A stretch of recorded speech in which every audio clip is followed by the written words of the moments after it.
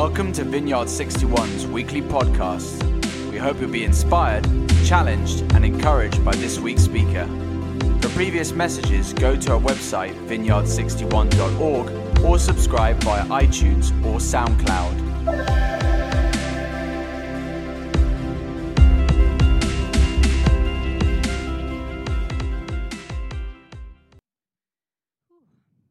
Saying to Steve, it's so funny when you get up to speak in this church. Everyone's so gifted and they've got so much to give. You just feel like, by this stage in the service, what actually can I add? What else can I bring? Because we've already met with Jesus in the worship and we've already been encouraged to give and engage, and now we've just prayed for our nation. So that pretty much just sums it all up. But in case any of you are still awake or still listening, we've been enjoying a series focusing on the Holy Spirit.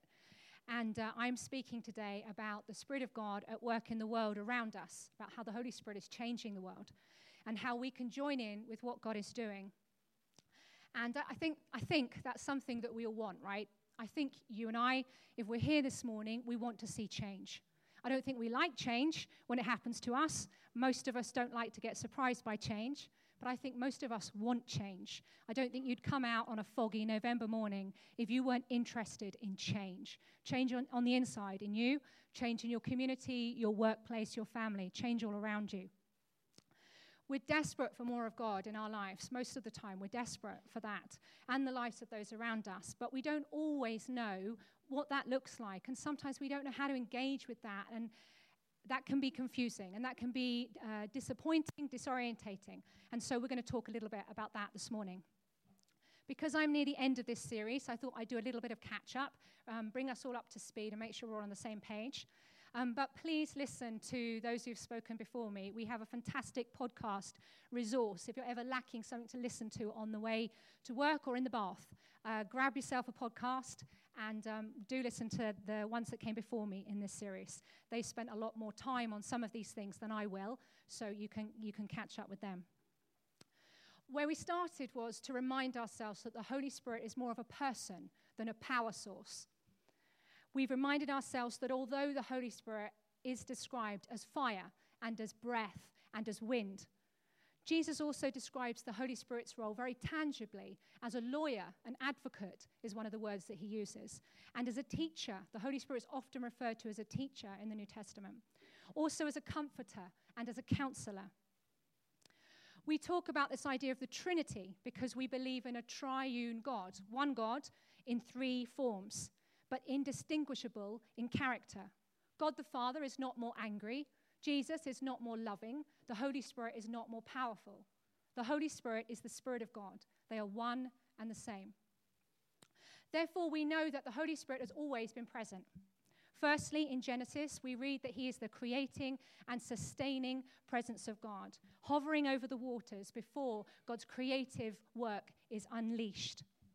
Secondly, we see throughout the Old Testament the Holy Spirit resting on particular people at particular times for a particular purpose. Often he is empowering them in acts of creation. He is empowering them to lead, and he's empowering them to speak. And thirdly, we see the promise of the Holy Spirit given to us, transforming a future people. We read in Ezekiel 37, it speaks to us of God being at work in our hearts, removing a heart of stone and restoring in us a heart of flesh. This promise that God will transform a future people from the inside out. And in Joel, we read those wonderful world-changing words which speak of an outpouring of the Holy Spirit, which is abundant and indiscriminate. It says, I will pour out my Spirit on all people. Your sons and your daughters will prophesy. Your old men will dream dreams, and your young men will see visions. Even on my servants, both men and women, I will pour out my Spirit in those days. That passage told of a future time when the kingdom of God would break in, and God would be present in a completely new way. First, in the body of Jesus, God would be present in the flesh on earth. You could literally go to a place where God was and see him at work and listen to what he had to say. And then by his Spirit, God would be present in our bodies. Jesus would leave and say to his disciples, it is better that I go. I've always found those verses so extraordinary, because what would be better for Jesus to go? Loss is always painful. It's always hard. And even the loss of Jesus, he said, was a better thing, because the Spirit of God was to come and to dwell in each one of us. Let's have a look at Acts chapter 1, verses 1 to 8. I hope you all have Bibles. You need to be turning to them right now, because I could be making this up as I go along. If you don't have a Bible, you will find some at the back. We give Bibles away for free. Please, if you don't have one, take one. Acts 1, verses 1 to 8. It says, "In my former book, Theophilus," this is Luke introducing the book of Acts. It's his sequel, his part 2. He's already written the Gospel of Luke, which talked about the life and death and resurrection of Jesus. And now he's about to talk about the life of the early church. He says, "I wrote about all that Jesus began to do and to teach until the day he was taken up to heaven, after giving instructions through the Holy Spirit to the apostles that he had chosen. After his suffering, he presented himself to them and gave many convincing proofs that he was alive. He appeared to them over a period of 40 days and spoke about the kingdom of God. On one occasion, while he was eating with them," Jesus loved to eat with people, "he gave them this command: 'Do not leave Jerusalem, but wait for the gift my Father has promised, which you've heard me speak about. For John baptized with water, but in a few days you will be baptized with the Holy Spirit.' Then they gathered around him and they asked him, 'Lord, are you at this time going to restore the kingdom to Israel?' They spent 3 years with him, and they still didn't understand what he'd come for, why he had come, and what he had for them. But he says to them, 'It is not for you to know the times or dates the Father has set by his own authority, but you will receive power when the Holy Spirit comes on you. And you will be my witnesses in Jerusalem and in all Judea and Samaria and to the ends of the earth.'" After this, Jesus' followers, the men and the women, waited together in Jerusalem, just as he'd said. And they were praying daily. You can only imagine there was this mixture of terror because Jesus had been killed. And there was a great risk that they also could be killed for what they now believed. And yet he'd come back from the dead, and there could be no doubt that this was the same Jesus. And yet he hadn't overturned the Romans. He hadn't brought in this visible, very physical reign of the kingdom of God. But they knew there was more to come. They knew there was something special going on. And so they're waiting and they're praying and they're waiting and they're praying, expectant that the power of the Holy Spirit would come and they would be his witnesses. And the Holy Spirit did come. And they were his witnesses. If you read the book of Acts, and I'd encourage you to do that, you can read a chapter a day or more. And you'll see this clash of kingdoms. You'll see that the early church is socially and ethnically changing the world wherever it goes. That by the power of God, they're treating one another radically differently than what was expected of them at that time. And that with acts of supernatural gifting, they heal the sick, they raise the dead, and they cast out demons. I mean, they're up to all sorts. There's one time when Paul's speaking, and he goes on for so long that someone falls out the window dead. So he nips outside, prays for them, raises them to the dead, and carries on speaking. The power of God was present with them. What they did changed the world forever. I mean, that's extraordinary, what they did. You read through the book of Acts, and you see, just as Jesus said, it starts in Jerusalem. And then it moves out into Judea and Samaria. And then it moves out into the whole known world, even until the gospel comes to Britain.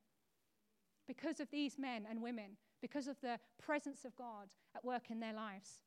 You fast forward 2,000 years, and the same Spirit of God is here with us today.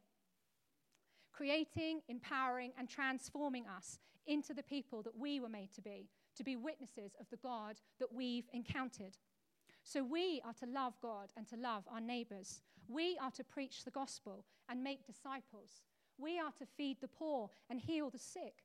We are to seek first the kingdom of God and participate in the renewal of all things, all in the midst of our everyday, very ordinary lives. Through every season, through all the ups and downs, faithfully pursuing the presence of God. Because where his presence is his power. Now, God can do all of this stuff without us, you know. He doesn't actually need us, I don't think. We hear of people who've heard nothing of God from any other person, but they experience God through a dream or perhaps a miraculous encounter. And of course, God can act however he pleases. But mostly, it's his practice throughout the whole of history to work in the flesh of another person, like he did with Jesus. So he does the same with us and our stuff, the stuff that we bring. Our hands, our words, our art, our businesses, our families, our relationships, our brains, and sometimes even our churches. The thing is, when we start to think like history makers, that we've got to change the world, I think we're getting a little bit ahead of ourselves. It's better to think of packed lunches. Like the little boy who shared his bread and his fish to help feed the 5,000. We can all do that, right? What we must see is that this is God's world, all of it.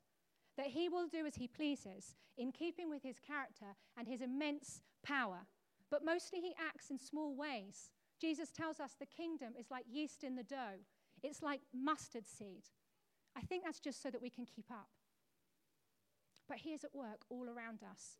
And there are two ways, I think, particularly, that God has given us to help us participate in his world-changing work. Very simply and rather obviously, I think they are the fruit of the Spirit and the gifts of the Spirit. If you'd like to turn to Galatians 5. The fruit of the Spirit is the character of God, becoming reality in our lives. And it's a good sign of the presence of God in us and in our midst. These characteristics are evidence of the creative, empowering, transforming work of God. If you want to know where the Holy Spirit is at work in the world, look for people and places where love, joy, and peace abound, where patience, kindness, and goodness are practiced, where faithfulness, gentleness, and self-control are demonstrated.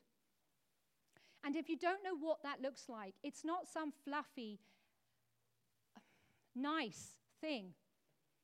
It looks like places where men and women are equally honored. It looks like service and sacrifice taking precedence over significance. It looks like places where racism is unacceptable and racial equality is the benchmark for justice. It looks like places where the wealthy give their stuff away to the poor, where children and babies and the elderly are preferred and protected, where the lonely are seen and heard. And at the very least, it looks like places where people are safe to be vulnerable because it's better to be weak and foolish than strong and stupid. How our world needs these things. Don't we want to see a world like that? That doesn't sound like something airy-fairy to me, or just what nice people do. That sounds like the sort of kingdom, the kind of community that would clash with the culture of our world. Online and offline. That's going to clash. That's going to get on some people's nerves. We need the power of God to behave like that. The power of God is not just in the gifts. The power of God is in the fruit of the Spirit.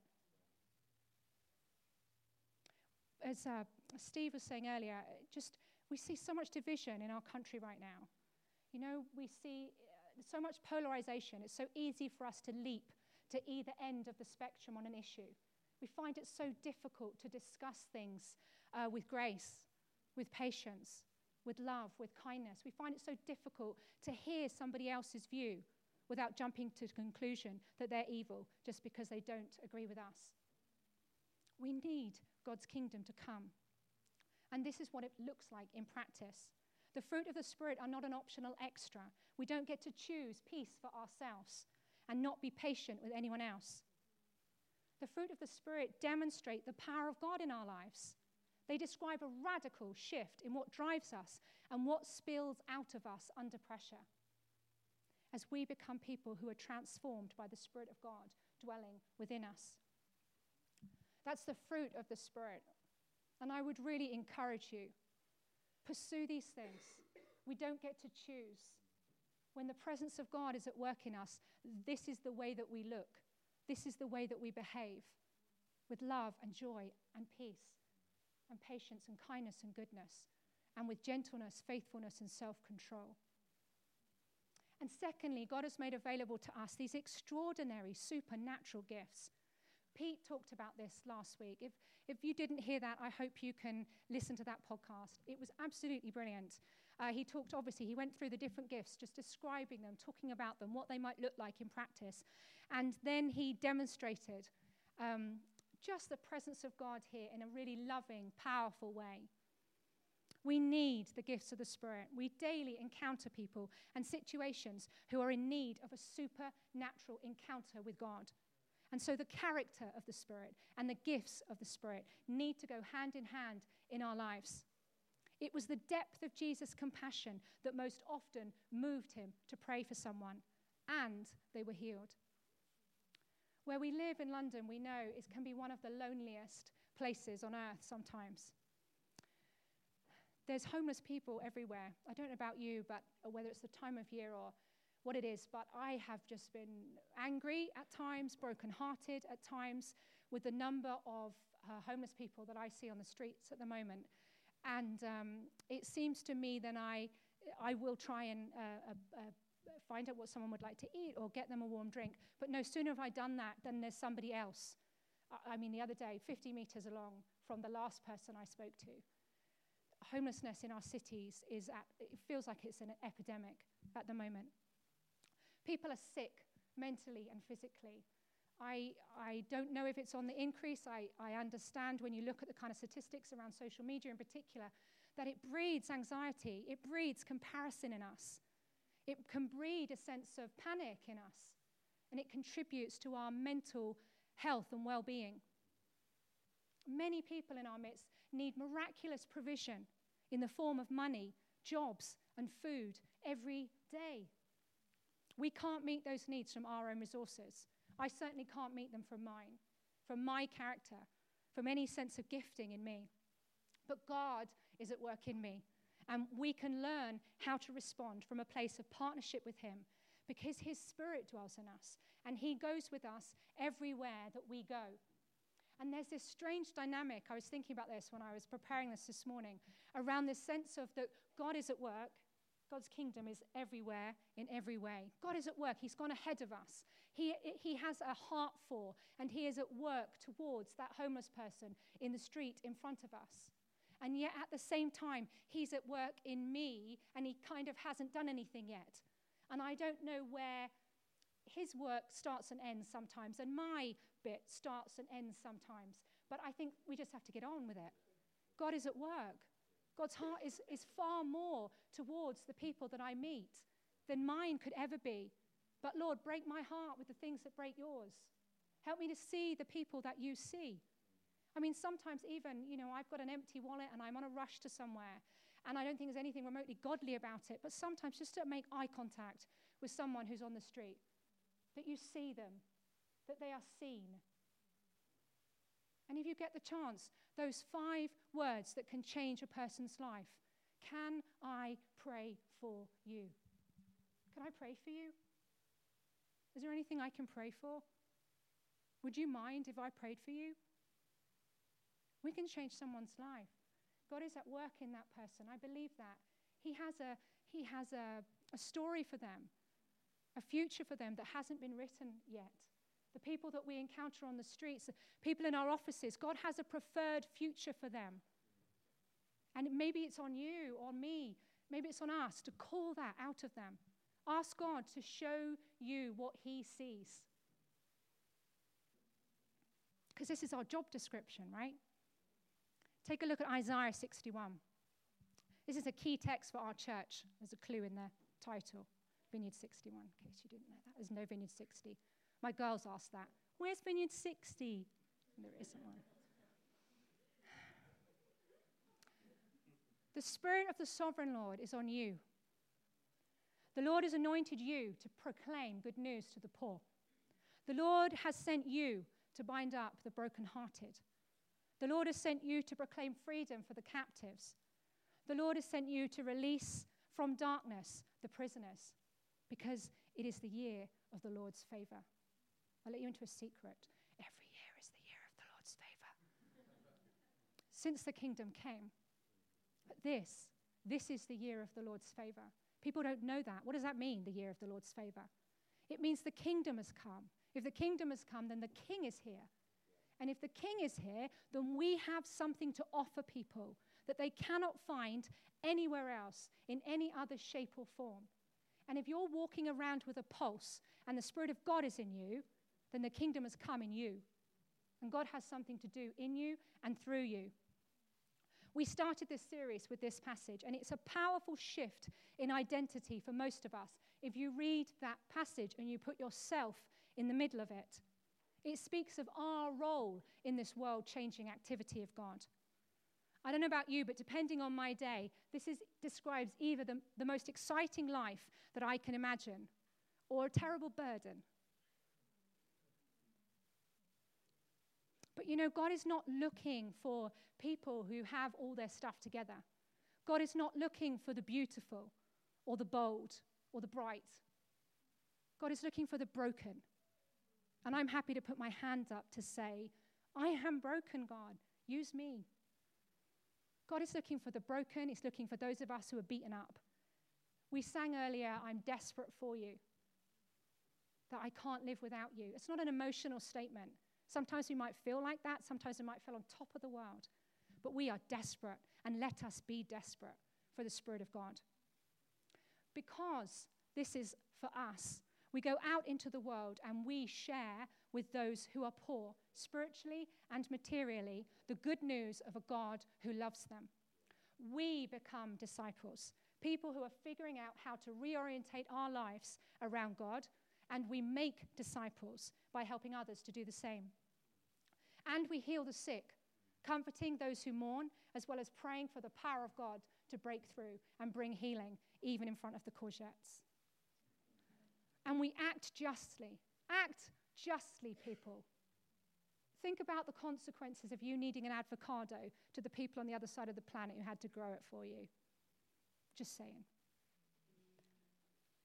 This will take shape in us and around us in 1,000 different ways, depending on our circumstances and our story. I love this. Think of yourself as a unique musical instrument. Even you get something like a violin, and the sound that comes out of every violin is different, depending on the musician who's playing it. You are an instrument of God. Whatever your story, whatever your history, whatever your gifting, whatever your limitations right now, when you let God do his work, play himself through you, it sounds different. It sounds different, but we need to hear it. Wherever you are, wherever you work, wherever you live, whatever your relationships. We just need to make more room for God in our lives. I think all of us know that. Whether it's an inch or a mile, I think all of us would put our hands up this morning and say, I need to make more room for God in my life. Because if we're going to participate in this world-changing work of the Holy Spirit, it does start with us.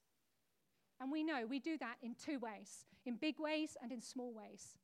For some of us, this involves this reorientation of our entire lives. The word is repentance in the New Testament. For some of us, we're walking in one direction, and we literally need to turn around and walk in another direction. We reorientate our entire lives. We make big steps. We make big changes through discipleship and through acts of service. We start to shift our priorities and our attachments so that we're less distracted by social media, less dependent on alcohol, less concerned about that promotion, and more concerned with the people around us. Not necessarily that those things are wrong, but we do need to let go of the many things that we're clinging to if we're going to make room for God. After all, it's hard to receive anything when your fists are clenched tightly around something else. We need to let go. We need to surrender. It's something we do, you can do as a one-off. It's something we do every day. But if we're going to make more room for God, if we're going to experience more of his Spirit for ourselves, if we're going to participate in what God is doing in the world, we need to make more room for God in our lives. And for some of that means a big change. For others of us, or as well as, that's a small thing, very small things that we can do by just keeping on inviting God in. When we meet together, asking for the Holy Spirit to come. In our workplace, whether it's under our breath, God, let your kingdom come. Let your kingdom come in my workplace today, like it is in heaven. Let your kingdom come in my marriage, like it is in heaven. Let your kingdom come in my health, like it is in heaven. Let your kingdom come, Lord. Make room for him. Pay attention to him. Watch and see what it is that he's doing. Don't underestimate the power of prayer. There's a philosopher, Karl Barth, who said to clasp the hands in prayer is to, I can't remember what it is to begin in an uprising against the spirit of this world. Something like that. That's probably not exactly right, but it's something along those lines. I should have written it down, shouldn't I? Yeah, thanks, Steve. We shouldn't underestimate the power of prayer. I mean, seriously, that, everything, this whole world-changing thing, the whole presence of God thing, it can be very theoretical, but it all starts and ends with prayer. Don't underestimate the power of prayer in your lives. For some of you, you're going to have to pray for something for 20 years before it happens. I'm sorry about that, but that's just the way it is. For some of us, on other things, at other times, we're going to pray, let your kingdom come, and God's going to show up so much in our face, we won't know what to do with it. But we pray. We just pray. It's in prayer that we learn to get God better. We get to see what it is that he's doing. We get to engage with what it is. So it's in both the big things and the small things of our lives that we make room for God. And as we get to know him better, we become more like him. Jesus was the most loving person that ever lived and the most supernaturally responsive. Don't you want to be like that too? But even he said that he only did what he saw the Father doing. So if we're going to join in with the world-changing work of the Holy Spirit, we need to learn to recognize and respond to what God is doing. And we can learn that here. I am so thankful that this church is part of the Vineyard and it's part of a learning community. I don't know what your experience or expectation of church is, but we come here to learn, not just intellectually, but by practice. This is a place, like St. George's is a teaching hospital, but hopefully with more room for error. This is a place where we can learn and we can grow, where we can watch what God is doing and we can practice, where we can be vulnerable, I hope, and where we can take risks. I hope that you don't just come with your Sunday face on a Sunday morning. I hope that you know that increasingly you can come and you can learn how to be yourself here. And most of us spend our week with a shield up and a mask on. We learned it's like the tube. It's like, every morning, mask on, shield up, away you go. We come to church to unlearn that. We come to church to let down our defenses and to engage with our God and the people around us. So I encourage you to take every necessary step in the direction of the person that you want to become. Change will not happen any other way, in us or around us. We're talking about a lifelong, intentional pursuit of God. This is what we need to become like him. We have the creative, empowering, transforming presence of the Holy Spirit in us. And so anything is possible. Kenny, when you're ready, you bring out the band. So we do our part and God does his part. Like I said, I don't think we always know where it begins and ends. That's part of the mystery. It's part of the fun. We don't always know what God's going to do, but we can be expectant that he is here, that he is always with us, that he is at work in us, and he will do something. God is always doing something. The kingdom of God has come, and his king is here. The Spirit of God is at work in us. And we're just invited to receive all that he has for us and to participate in all that he's doing so that we might show and tell everyone about his world-changing goodness. Should we stand?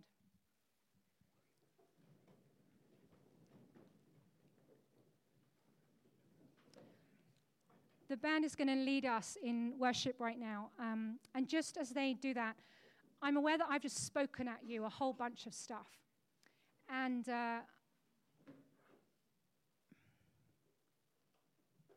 I'd encourage you to stop listening, if you see what I mean. Stop listening, engaging out here and out there, and engage in here. What has the Lord been speaking to you about this morning? What has he been speaking to you about this week? Where has he been nudging you? Who has he been drawing to your attention? What is the state of your heart right now? Are you in a hurry? Do you need to rest? God can do 100 different things with us, something different with every person in this room, but he wants to do something, and his presence is here this morning. as we worship, engage with him. Hear what he has to say to you. And if you've never heard from the Lord before, you can hear from him for the first time this morning. It sounds more often like a whisper than a shout. It feels more like a gentle tap on the shoulder than a dig in the ribs.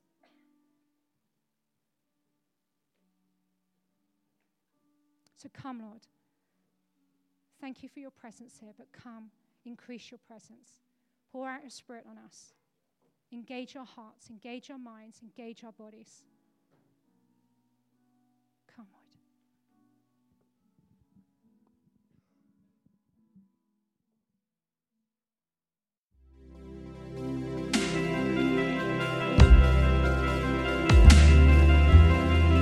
Thank you for listening to this week's podcast. Tune in next week for another life-giving message from one of our Vineyard 61 speakers.